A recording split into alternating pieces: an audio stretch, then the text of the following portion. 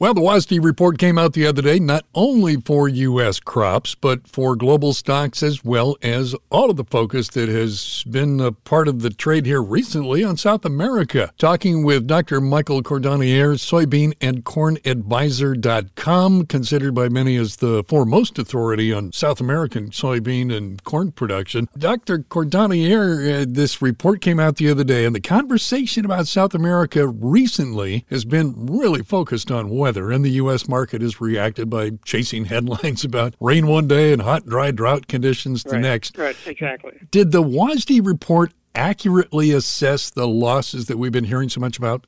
Well, they went part way to assessing the losses. For example, the Brazilian soybean crop, they actually raised it 1 million tons. But for the soybean crop in Argentina, they trimmed 4 million off the soybeans in Argentina, and they trimmed 3 million off of the corn in Argentina. And that's the situation. The weather in Argentina continues to be hot and dry. They only been getting partial rainfall and not enough to recharge the soil moisture.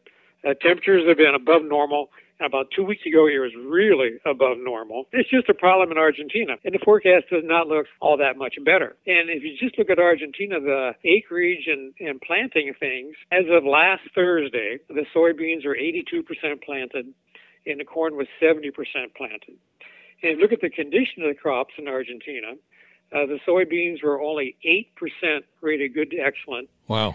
And the corn was only 13% rated good to excellent. The problem for the soybeans, they're photoperiodic, so they have a limited planting window. And generally, most people think this week is the end of the planting window for soybeans in Argentina. So anything planted after this week would be very, very risky. So I don't think they get all the acres planted for soybeans in Argentina. Now, some folks thought they might switch some soybean acres over to corn, but that's only going to happen if they get good rainfall here between now and the end of the month. Yeah.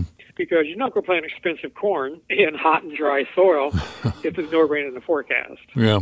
To that point, one of the things that you and I talked about last time we spoke was about maybe a disconnect in terms of what people in the U.S. were thinking about the South American crops. And you pointed something out that was really critical for people to remember, and that is they planted a lot more acres this year in both Argentina and in Brazil. But now we're looking at Chinese demand. The sizable crops in South America would suggest lower demand for U.S. corn and soybeans.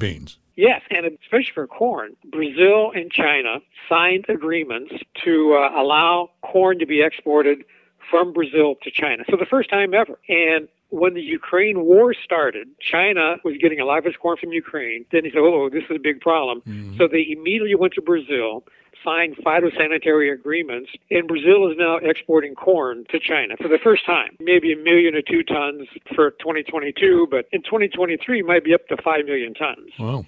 And Brazil and China, they also signed other agreements to fortify their relationship, not just with agricultural commodities. Brazil is the biggest exporter of iron ore, and China is the biggest importer of iron ore. So match made in heaven.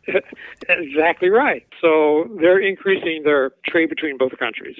One of the other things, the prices that we're seeing now for U.S. commodities, both soybeans and corn, and looking at those prices, and with the WASDE report, it doesn't look like they're going to change all that much. In fact, it could be perceived as bullish for U.S. corn and soybeans. But is the U.S. market for corn and soybeans overpriced at this point, based on what we're talking about with regard to the relationship between Brazil and China? Yeah, I think they are. But, the response to the WASDE report, the corn was up about 17 cents, up to about 6.72, and soybeans are up about 23 cents, like 15.38. And at that ratio, I think that favors corn acreage for the next growing season. But I do agree it might be a little bit overpriced, but here's what I think the market is thinking, that all the estimates in South America have been coming down now for the last couple of months. And CONAB, the Brazilian government, just came out and they lowered both corn and soybean production in Brazil. And everybody's lowering their estimates in Argentina.